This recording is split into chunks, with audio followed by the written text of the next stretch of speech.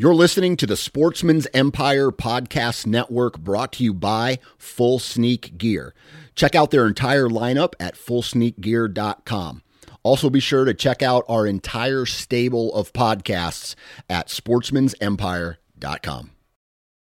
New from Moultrie Mobile, the Feed Hub offers first-of-its-kind cellular connection and control for nearly any spin cast feeder on the market. When used with the Moultrie Mobile app, you can monitor feed and battery levels, run feeders on demand, receive alerts when feeders are clogged, and remotely adjust feeding times. The Feed Hub is ideal for anyone who maintains feeders. Remove the guesswork and save time by planning feeder maintenance before you drive to your hunting property. For more information, visit MoultrieMobile.com. You're listening to the Sportsman's Nation Podcast Network, brought to you by Interstate Batteries. Interstate Batteries has been a proud supporter of the Sportsman's Nation since day one.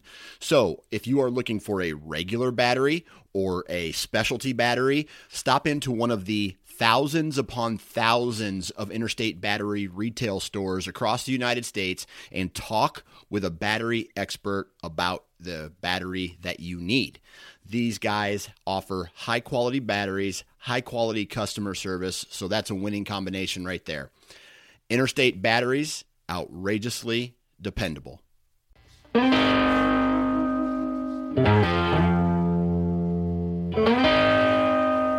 Hey everyone, welcome to the Hunting Gear Podcast. I'm your host, Dan Johnson, and today we have an awesome episode.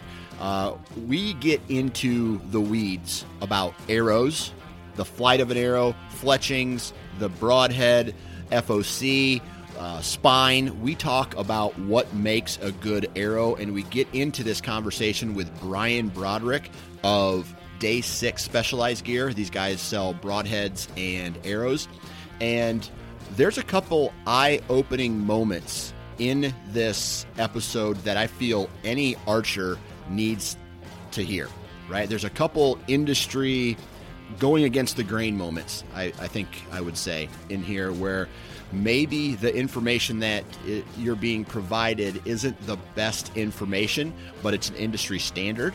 So therefore, it might not be the best for you, which means that maybe there's a change needed. So I love podcasts like this where we get in deep with the tech talk, right? And then not just the tech, but the whys behind the tech. We talk about arrow speed. We talk about the spine. We talk about how a majority of bow hunters are probably underspined arrows, leading to inaccuracies during arrow flight, amongst other things, right? So very interesting episode. I'm going to have to put this one up here as one of my favorite hunting gear podcasts so far, just because of the details that we get into and some of these things that I honestly didn't know. And I've been shooting a bow for, a long time now. So it's always good to have some eye-opening moments when you're doing these kind of episodes. But it's a really good episode, and we're going to start it right now. In 3, 2, 1. All right, on the phone with me today, Mr. Brian Broderick. How you doing, man? Good. How about you, Dan? Man, I can't complain. I woke up this morning. I was excited because although I can't go hunting today, I think I'm going to try to get out tomorrow to go hunting, and I woke up to a fresh 3 inches of snow here in Iowa. Man, I don't like that stuff. Well, especially this time of year. I don't mind it, like during the rut chasing deer, but it's April, dude. I'm with you. I mean, we like to froze to death yesterday. It was 51. Where are you out of? I'm on the Gulf Coast. I'm right on the Mobile Bay. Okay, cool. And today, Brian here, he is the owner, right, of Day 6 Gear? Absolutely. All right, cool. And would you say that your specialty is arrows? Yeah, arrows and broadheads. Yep. Okay, gotcha. And that's what we're going to talk about today, man. We're going to talk a little bit about all of the gear that you guys make over there at Day 6. We're going to talk about the category as a whole and just kind of chit-chat about, chit-chat shop, if that's okay with you. Absolutely. All right, cool.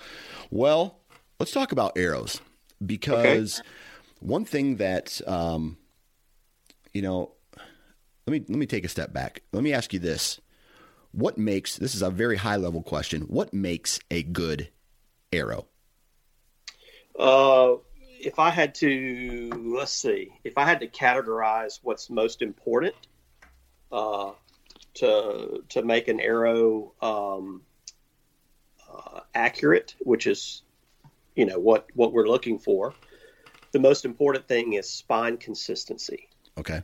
So you want an arrow that's built to the specs that it says it is. So if it's a 300 spine arrow, you want it to be, over a dozen arrows, 295 to 305 before you even start cutting it and manipulating it. So you want a very accurate spine. And that only comes in higher quality arrows. And then straightness and weight tolerance, they are important, but they're not even in the same hemisphere as spine tolerance. Okay. That is the single most important thing. And then for me, over straightness and weight tolerance is durability. Okay. Because I don't want an arrow to fail. And I'm not dismissing straightness and weight tolerance, but because ours are, 1,000 straightness and our weight tolerance is within plus or minus 2 grains over a dozen. But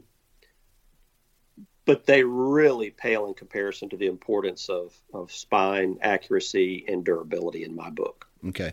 So you mentioned a lot right there in that description, but let me ask you this. You go on any arrow website, right? And you can see the weight tolerances and you can see the straightness, right? Right. And you mentioned consistency there.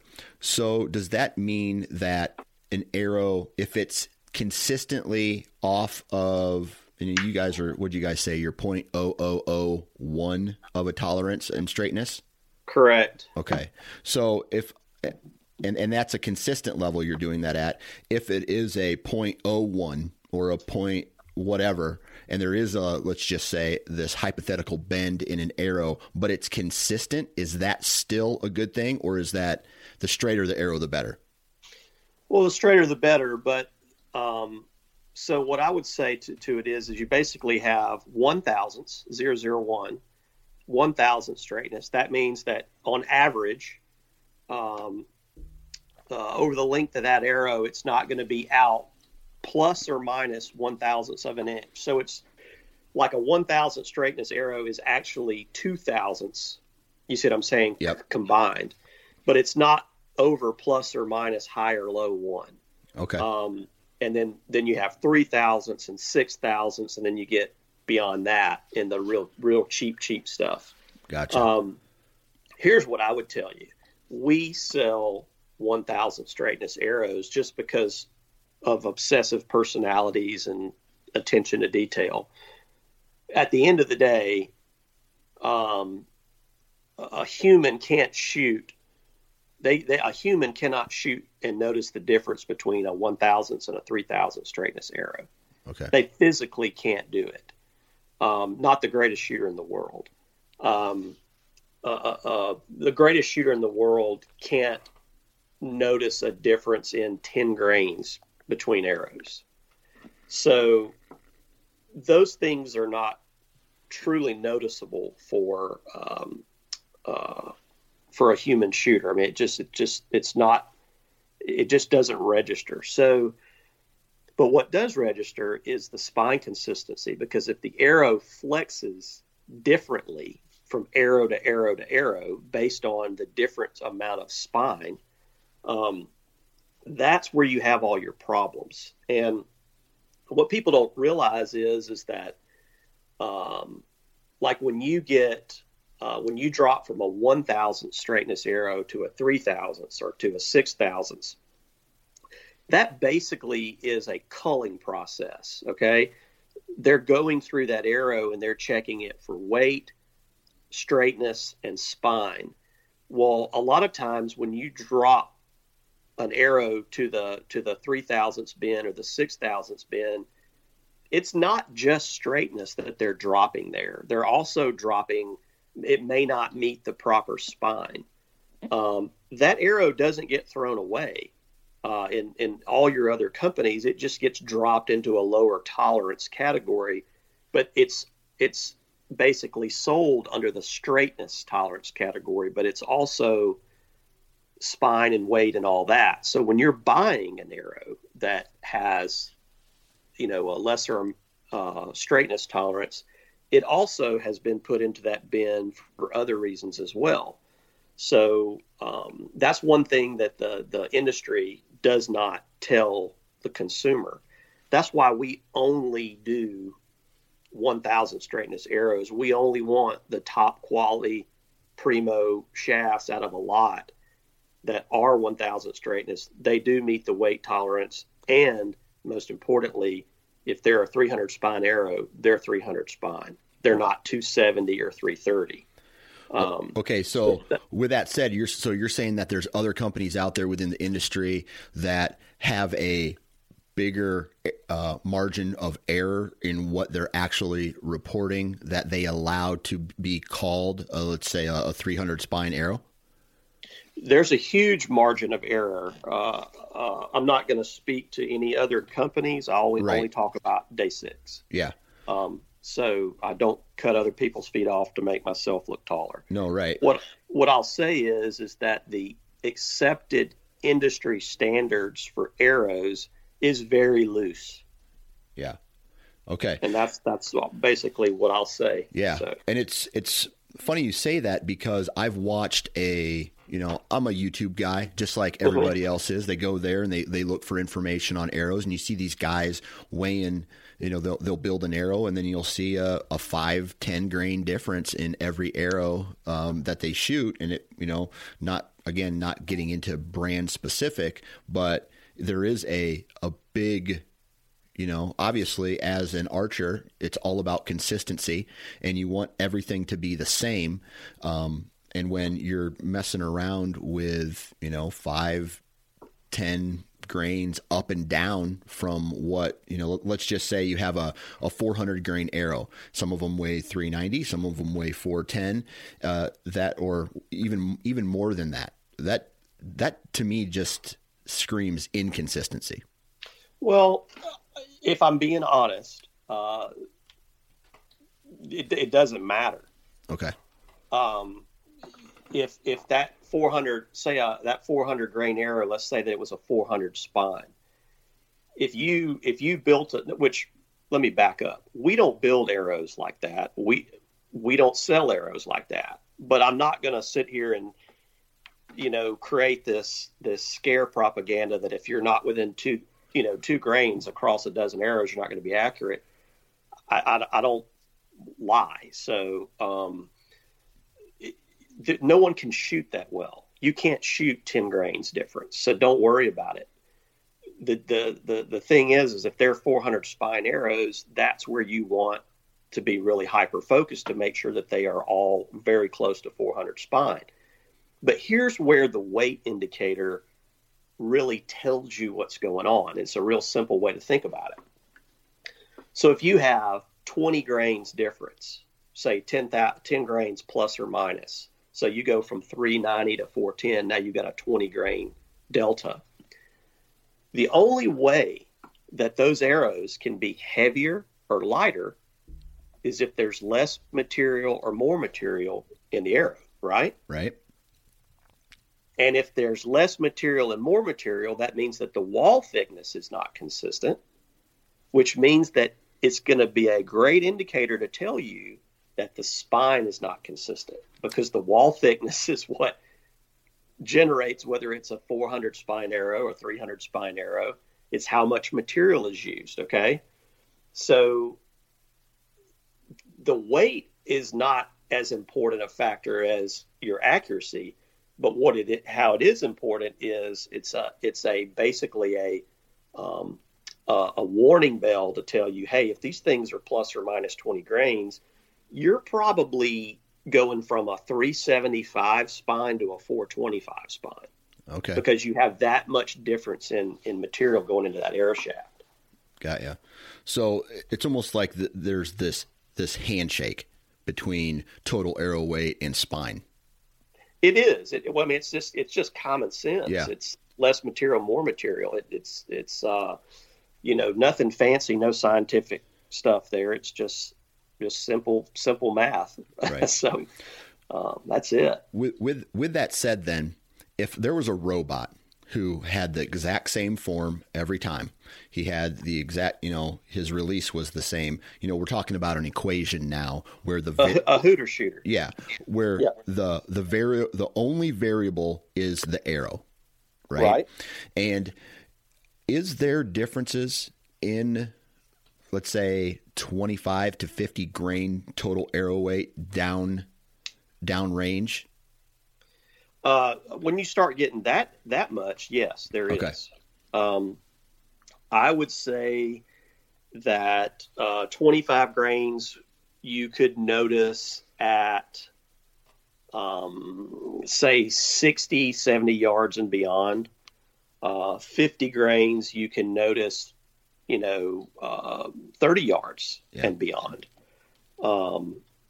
So that is where, the downrange accuracy is where the weight will start to kind of show its face. Okay. But at the end of the day, spine consistency, it kind of trumps everything. Yes. Okay. All right, cool. All right. So I'm online, and there's been this huge debate recently about total arrow weight, right? And I think it was in 2010, I was shooting an average arrow, an average total arrow weight. I'm thinking it was high 300s. I don't think it broke 400. And I shot a buck in the shoulder. It was like the biggest buck of my life, probably 210 inches, a 9-year-old buck. Hit him in actually, I think it was like I hit him high, potentially the spine bone or the shoulder, and I had no penetration. Yeah. Right. Could have been a number of things that went wrong there. But now there's this debate online between guys who want to go basically shoot a crowbar at a deer or an animal. Yeah. And then there's the guys who are still in that, hey, you don't need that. You just need to be, you need to be accurate and you need to be fast. Right. Right. What is your take on that? My take is the heavier, the better. But not at the expense of arrow flight. So, arrow flight is the number one. It's if there's 10 things that contribute to penetration, arrow flight's the first 8. It's in my book. Yeah. So, if you have a perfectly flying arrow, and all of that energy is focused in a tight, compact spinning projectile that's focused all behind the head, weight is not that important. But most guys are never going to get their bows to that point. And then when you get in hunting situations, you're not going to be able to perform that perfect backyard, perfect form, perfect release shot. I mean, half the stuff I shoot, I've got a leg looped around a tree and I'm hanging off the back. You can't perform like that, like basically a wind tunnel performance. So what you've got to do is you've got to slow that arrow down a little bit, because everybody knows the faster something goes, the more volatile it is, the more sensitive it is, whether you're driving a car, riding a motorcycle, running a boat, whatever. Faster you go, the more sensitive it is, the quicker it gets out of whack. The slower you go, the more stable it is. So if you slow that arrow down, and you can slow it down by adding a little weight, you're doing a couple of things. Number one, you're reducing that wind force on your broadhead, which is trying to push it all over the place. The other thing that you're doing is when you slow that arrow down by adding weight, you're actually making your bow more efficient. And in simple terms, if you consider your bow is a 100 horsepower engine and you shoot a 400 grain arrow, say you're a 70-pound draw guy, and you shoot a 400 grain arrow, well, you're getting about 70 horsepower out of that 100 horsepower engine because 30 horsepower is going back into the bow in the form of vibration, noise, all that jazz. If you match the properly weighted arrow to that 70-pound bow that's 100 horsepower, and that heavier arrow can absorb all 100 horsepower, it's the most efficient. And the very simple way to look at it for people is that if your bow's shooting 300 feet per second with a 400 grain arrow, and then you put a 550 grain arrow on, but you only drop to say 270, well, you basically, increased your arrow weight by what 30%, but you only dropped in speed 10%. Okay. So that tells you right there, you were never using all the energy from your bow. Right. If you were, you would drop in speed 30%. Does that make sense? Yeah, it does. It does. So this is where a lot of guys, vibration, or I guess the term is hand shock, right? If you feel that hand shock, it may be one of the reasons, potentially could be you're shooting too light of an arrow. Usually is. Okay.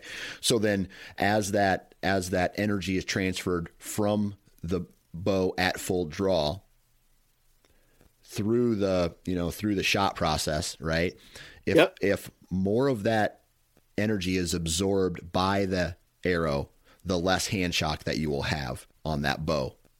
Yeah, the energy's going into the arrow. It's not going back into the bow because the arrow's too light and can't absorb it. Man, that's awesome. That's cool. That's the stuff I kind of really geek out on, right? And so when is there a perfect arrow weight combination? Like, I don't, like there's always 8 grains per pound. 8 grains per pound of draw weight. Yeah. Okay. So if you got a 70-pound bow, you should shoot, and you're let's call it a 29-inch draw guy, or say a 30-inch draw guy. Because most bows are designed and tested at optimum peak performance at 30 inches, right? Okay. Which is stupid because the average draw length is 28. But you can't get the high numbers for the advertising if you measured them at 28. So a 30-inch draw listen to that, people. Listen to what he said there. Advertising. Advertising should not be a word used in research and development. No. I mean, if the archery industry had the bow hunter's best interest in mind, they would basically put their stats up to what 80% of their consumer is, which is a 28-inch draw guy. Right. But they don't do that. They put the stats up to what 10% of their consumer is, which is a 30-inch draw guy. 30-inch at a lighter than underweighted arrow, right? Yeah, underweighted, underspined. Yeah, something that's never going to perform properly. Yeah.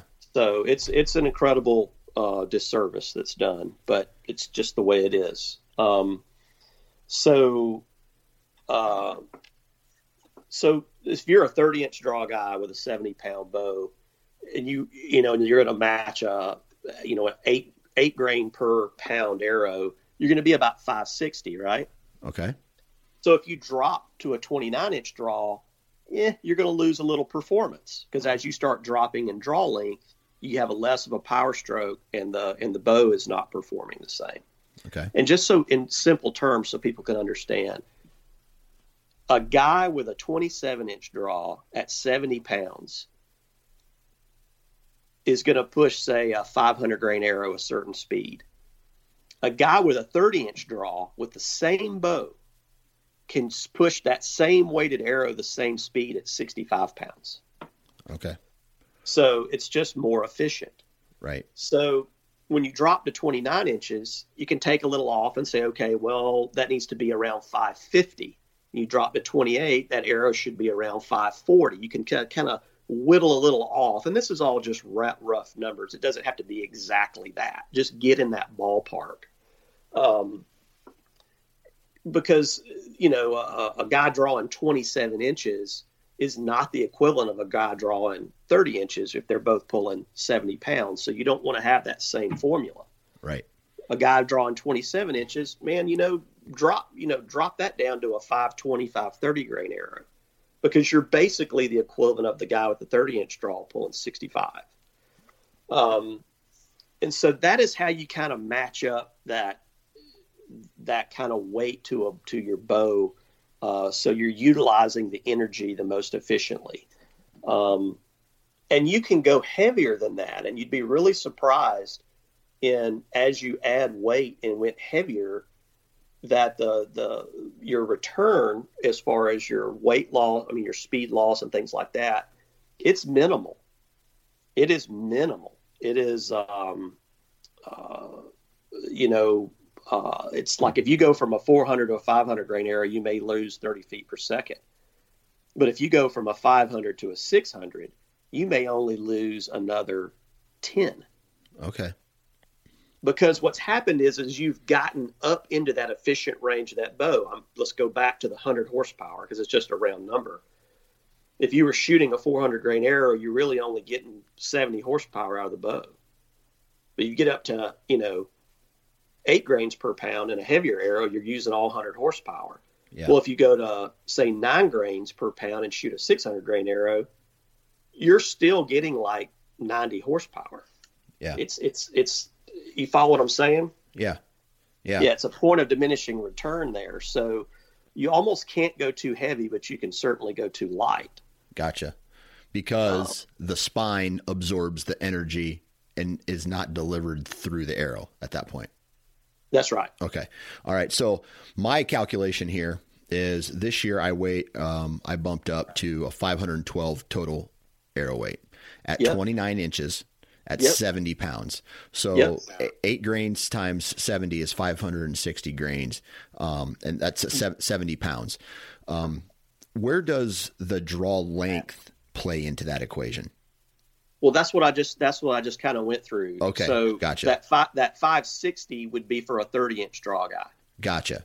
Okay. So for you at 29, you just whittle a little off of that and you'd be 550. 550. And then for a 28-inch draw guy, you'd be like 540 and so on and so forth to just kind of drop down a little bit. Okay. So like the perfect arrow weight for you, in my mind, would be around 550 grains. Okay. So I even need to bump it up just a hair more, and probably I can do that with, does it have to be in the arrow itself, or can I bump up another 25 to 30 grains on, let's say, point weight?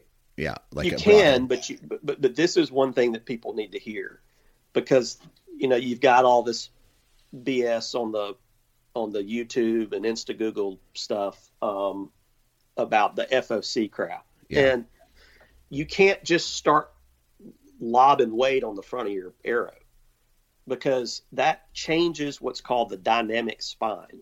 So if an arrow is a 300 spine arrow, when it's static and just laying on a table, it's a 300 spine arrow. When you cut it, you're manipulating it. When you cut it shorter, you're making it stiffer. Okay. Right. When you add weight to the front, you're making it weaker. So you can't just put weight on the front of an arrow that you're already shooting and not understand that it's going to weaken the spine. So you may have your bow perfectly tuned, bare shafts flying like darts. You can't just throw weight on the front of it to get your weight up. You've got to do a combination of a few things. You may have to shorten the arrow an inch and then add 50 grains to get a net to get it to balance out. You see what I'm saying? Yeah. Yeah. Okay. And let's say there's only so much that a guy can do to this equation that we've been talking about. Is it, if it comes to adding weight at the front or at the back, or splitting the difference and maybe doing, I don't know, a heavier knock or more fletchings, or I don't know, I'm sure they make weights for the back end of an arrow too, as much as they do for, I guess, an insert up front. Is it better to split that between the whole arrow or just put it in one place or the other? That's a loaded question. So let's say you were trying to get your arrow weight up, say 40 grains, so 40, 50 grains. Okay. But you've already got your arrows built and you've already got them, they're already cut and you don't want to have to go buy more arrow shafts. So let's say that you throw 25 grains on the front of your bow, go from 100 to 125 grain point. And you've now weakened the spine of that arrow because you can't change the length. But what you can do is you can, say, refletch them and add like a 7-inch wrap in the back. Okay. And add, 12 grains in wrap. You can go to a 4-fletch and add another 9. So you basically, if you put weight in the back, it stiffens an arrow. If you put weight in the front, it weakens it. So you can literally offset what you're doing in the front and the back and not change the spine of your arrow. Does that make sense? Yes. Yeah. So if you can, and you don't have to match it grain for grain. You put 25 in the front and you put 15 in the back, you're close enough. You're not going to notice that spine difference. You can't shoot that good. A machine can't shoot that good. Right. Okay. That's a lot of all the stuff that we've been talking about in the last, 28 minutes here. That's a lot for someone to consume if they've never thought about this before. Is there something simple, like an arrow building for dummies sentence or something that you can say that can maybe have a guy go, Jesus, I've been doing this all wrong, and now they're starting to get stressed or whatever. Is there something that you can tell them to calm them down? The easiest thing to do, the easiest thing to do is talk to somebody that has it figured out. Okay. That is it. I literally tune bows over the phone every day. Guys may not have a good shop near them, or they, for whatever reason. There's lots of guys out there that can help. Right. If you've got a guy that's got his setup totally dialed, that's the guy you need to be leaning on to help you. Fortunately, there's lots of guys like me out there that have companies and resources that you can reach out to and say, hey, here's what I shoot. 70-pound, Matthews VXR, 29-inch draw. What would you recommend? I'm not a speed freak. I don't care about that. I want the most efficient setup for being as proficient as possible on animals. Yeah. And that's where I'm going to say, okay, well, let's try to figure out a way to build you an arrow in that 550 grain range. I know what spine it's going to take. I know what kind of combination it's going to take because, there's a lot of guys like me out there that have to basically set up dozens of bows a day. You have to basically build an arrow system dozens a day for guys. Yeah. So if a guy calls me with that bow and that draw length and that setup, odds are I've already set up a dozen guys in a week just with the exact same rig, Right. The other thing is that, what I would say the most important thing for guys to do, it's a real simple process. You don't need paper. You don't need chronographs. You don't need any of that stuff. You basically need to have a bare shaft and a fletched arrow. You need to sight that fletched arrow in at 25 yards. Make sure that you can basically touch arrows at 25 yards every time, which is very easily achievable. And then you need to shoot that bare shaft, totally built up, except the only thing it's missing is the fletching. Shoot that bare shaft and see where it hits in relationship to the fletched arrow. And that bare shaft is going to tell you everything you need to know. It's going to tell you whether it's weak spined, over spined. It's going to tell you whether it's your center shot is off, which the center shot is probably the lion's share of guys that have problems with their bows. But it's going to tell you those things. And then there's lots of resources to basically decipher, what information you're getting from where that impact point is with that bear shaft. Okay. So center shot, real quick, what's that terminology? Yeah. Okay. So the string is traveling in a straight line. It's pushing the arrow in a straight line. And if the rest is not dead center in the path of that string, it's going to kick. Gotcha. Like shooting around a corner. Gotcha. So you're going to be shooting at an angle. So basically it's from where the arrow is knocked to where the rest is, that has to be perfectly level. No, that's up and down. What I'm saying is the travel of the string. The string is going completely, it's going straight forward. Oh, what's that called? Is that called knock travel? Well, that is knock travel, but it's not really, no. Okay. So, all right. So when you release the string, it's going to go, let's say that it's going to go at a heading of 180 degrees, okay? Straight ahead. But as it's going forward and the arrow's going forward in a plane, your rest may be at 170 degrees. It may be off. So the string's trying to go straight, but the rest is off to the left a little bit. I gotcha. So it's putting that arrow in a bind and forcing it around the corner. So it's coming off the bow where it's having to basically like shoot around a corner. Okay. Gotcha. So that is 90% of people's problem. Okay. And so when you look at your arrow and your rest, and people will set the rest up 13/16 from the inside of the riser to the center of the rest, and that's true square center of the bow. But that bow may not be perfectly true. The top limb may be leaning over to the left, a 1/16 of an inch. The bottom limb may be leaning over a 1/16 of an inch. The cam may be leaning over this way. There's all these different things to where the true center point of where that string wants to travel may not be the true center point of that riser shelf. So when you have your arrow sitting on your bow and you look down, you know how it's perfectly in line with your stabilizer? Yeah. Well, I'll tell you that with most bows, if that arrow is perfectly parallel with your stabilizer, it's probably not tuned.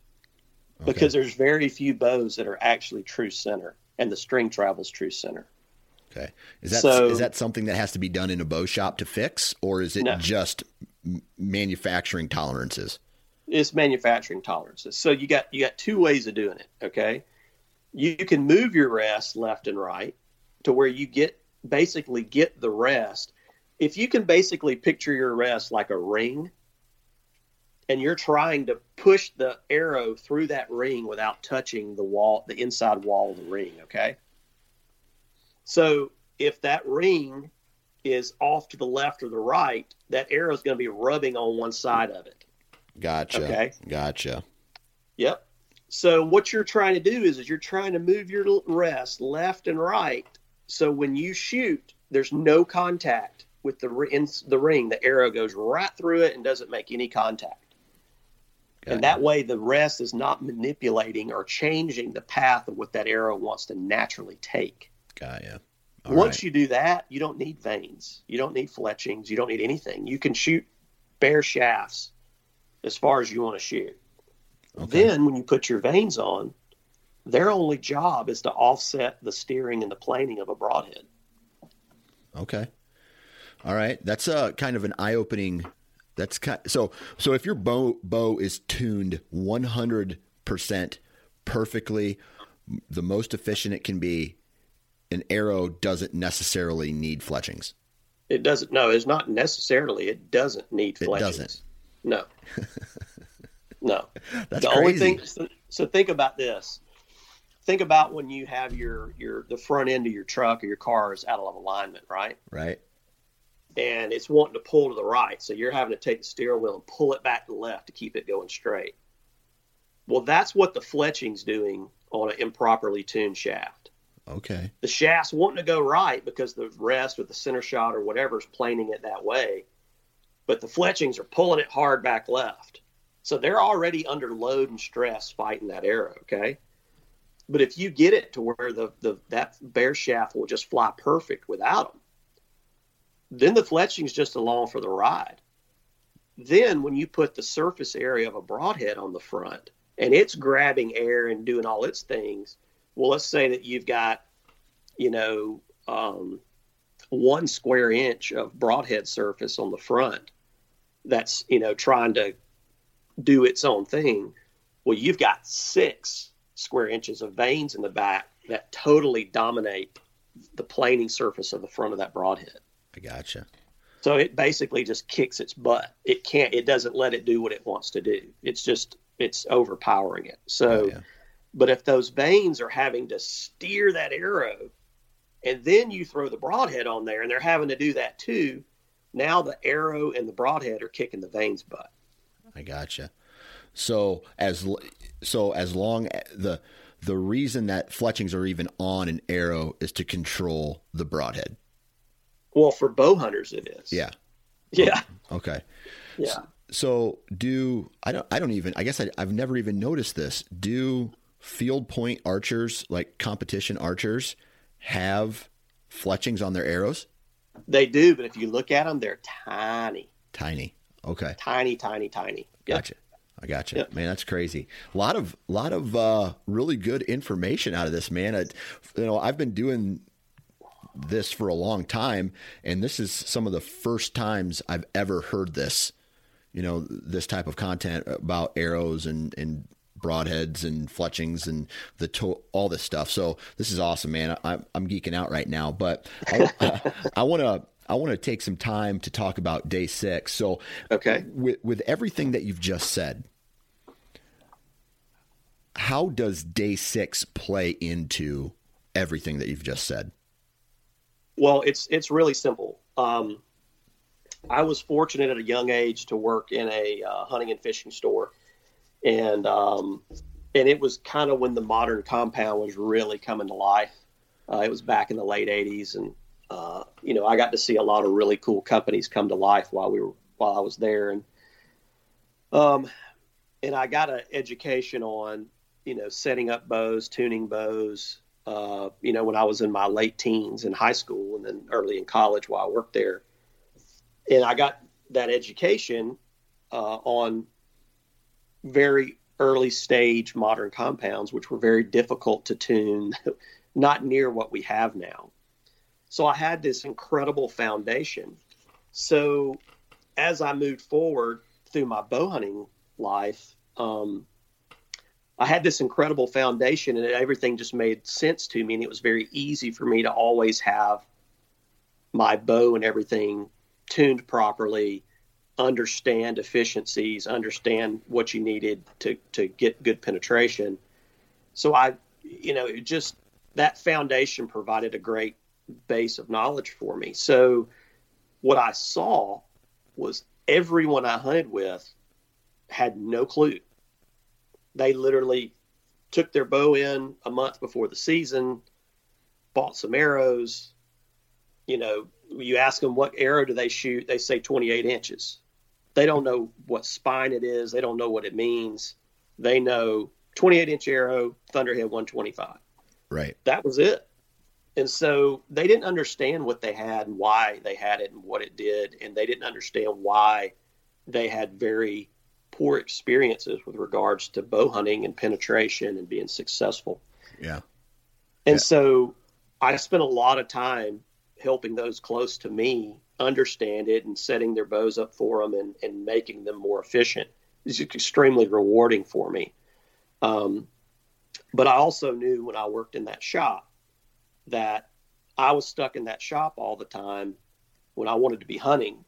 And the guys that worked for themselves and were successful in business, they hunted a lot and they got to go do the things that I was dying to do. So I knew that being in that shop or being in a shop was not in the cards for me because I wasn't going to be able to do the things I wanted to do. So I spent the last 25 years, in business for myself, But my dream was always to circle back to hunting and helping guys get set up. So this is a quality of life thing for me now.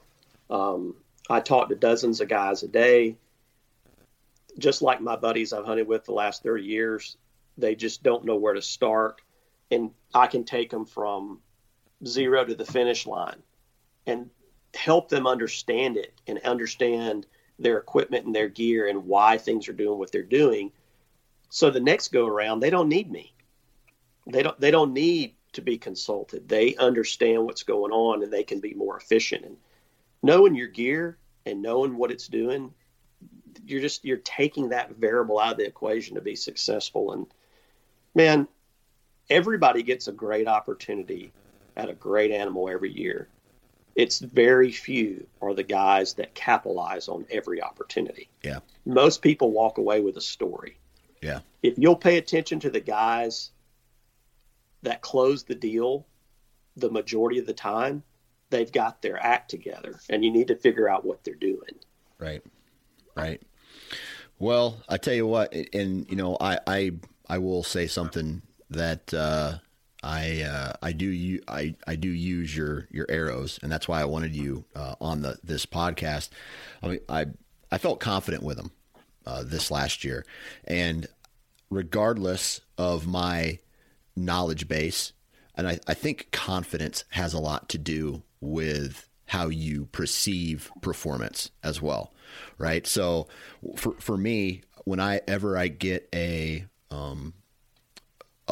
product, whether it's archery or not, and I perform, and that task is easier, or I'm better at that task because of something, I look at that and go, it must be this thing, right? So not only learning about, you know, what you've just said throughout this whole podcast makes sense, and it kind of reflects the Day 6 brand and the products as a whole, but just for me, I felt confident using that product because I feel like I became a better archer when I did that. Well, you got a product that matched up to your bow. Yeah. And you're basically feeding your bow the food it wants. Yeah. So, and confidence that's everything in bow hunting. And, you know, I've spent the majority of my 35 years as a bow hunter now, as a traditional bow hunter, shooting trad bows. Not until the last 4 or 5 years did I get back into compound archery. And the only reason I got back into compound archery is so I could be totally up to date, dialed in tune with what modern archery is has available for hunters. I wanted to be able to know it inside and out so I could help the 90% of the guys that call, because 90% of them are compound guys. They're not trad guys. Right. So I've spent, the last 4 or 5 years really digging back into the compound industry and the compound hunting. And what I've seen is that as a whole, all of the new technology that has been created and generated for bow hunters, other than the bows are fantastic. But everything that goes on the bow and everything that goes with it, all of that technology has taken hunters away from the direction of success. Yeah. It's taken them straight towards uncertainty and variables and opportunity for failure. And it's heartbreaking. Yeah. So, there's a guy like me saying, hey, this is what's worked for me. I think this is how you should set it up. You have a 0% chance of failure, but the industry is telling them you've got to have all these bells and whistles and gadgets and springs and moving parts. And that's not what bow hunting's about. You have got to eliminate every single percentage of the possibility of failure. Yeah. Eliminate all variables. Yeah, that makes a lot of sense, man. Well, I tell you what, I wish I had more time to talk with you today, but we got some time constrictions here. Sure. I really appreciate you taking time out of your day to hop on the podcast and chit chat with us. If people want to find out more about Day 6, where should we send them? Our website is Day 6 Gear, and then we're on Instagram at Day 6 Gear. And I am the guy that answers the phone. I have guys that work for me, but I don't have anybody answer the phone for the company. I do it myself. So I talk to every customer. So if you need help, you need to try to understand what you got going on, all you got to do is call me, because that's why I'm doing this. So yeah, there you go. Well, thanks again, man. Appreciate it. You bet. And that brings us to the end of another episode of the Hunting Gear Podcast. Man, I really appreciate you guys tuning in and listening. I'm telling you right now, and this may be biased, but I feel that this Hunting Gear Podcast offers a lot of information to guys who are looking to take the next step into educating themselves on their hunting gear. Right? We talk to a lot of people who know a lot of things, and I hope that is translating into your education. So thank you for tuning in, and then thank you to Brian today for hopping on and dropping some knowledge bombs on us about arrows, arrow flight, broadheads, fletchings, all that stuff, man. I got an education as well, and I love when that happens because I feel that makes for real good content. If you guys want to subscribe, and I strongly suggest you subscribe to the Hunting Gear Podcast, please go to iTunes or wherever you download your episode and subscribe. Share with your friends. Lots of information. Hit me up on Nine Finger Chronicles on Instagram or Facebook, and send me a DM of a company or a category that you would like us to kind of cover, and we'll do that. And me and Bob will hop on the phone and we'll chat about it, and then we'll get a specialist, man, I can't talk right now, a specialist on the phone to discuss even further. And the cool thing about this podcast was, this guy's from Day 6, but we talked in generalities, and he didn't really push his product, and we didn't really focus on his product a lot. We focused on the knowledge that this guy has behind his company and in the industry as a whole. So that's a win, if you ask me. Other than that, follow me on Instagram and Facebook. I already said that. Be sure to follow the Sportsman's Nation. Go to sportsmansnation.com and check out all of the podcasts. And remember, that's SPORTSMENS nation.com. And we'll talk to you next week.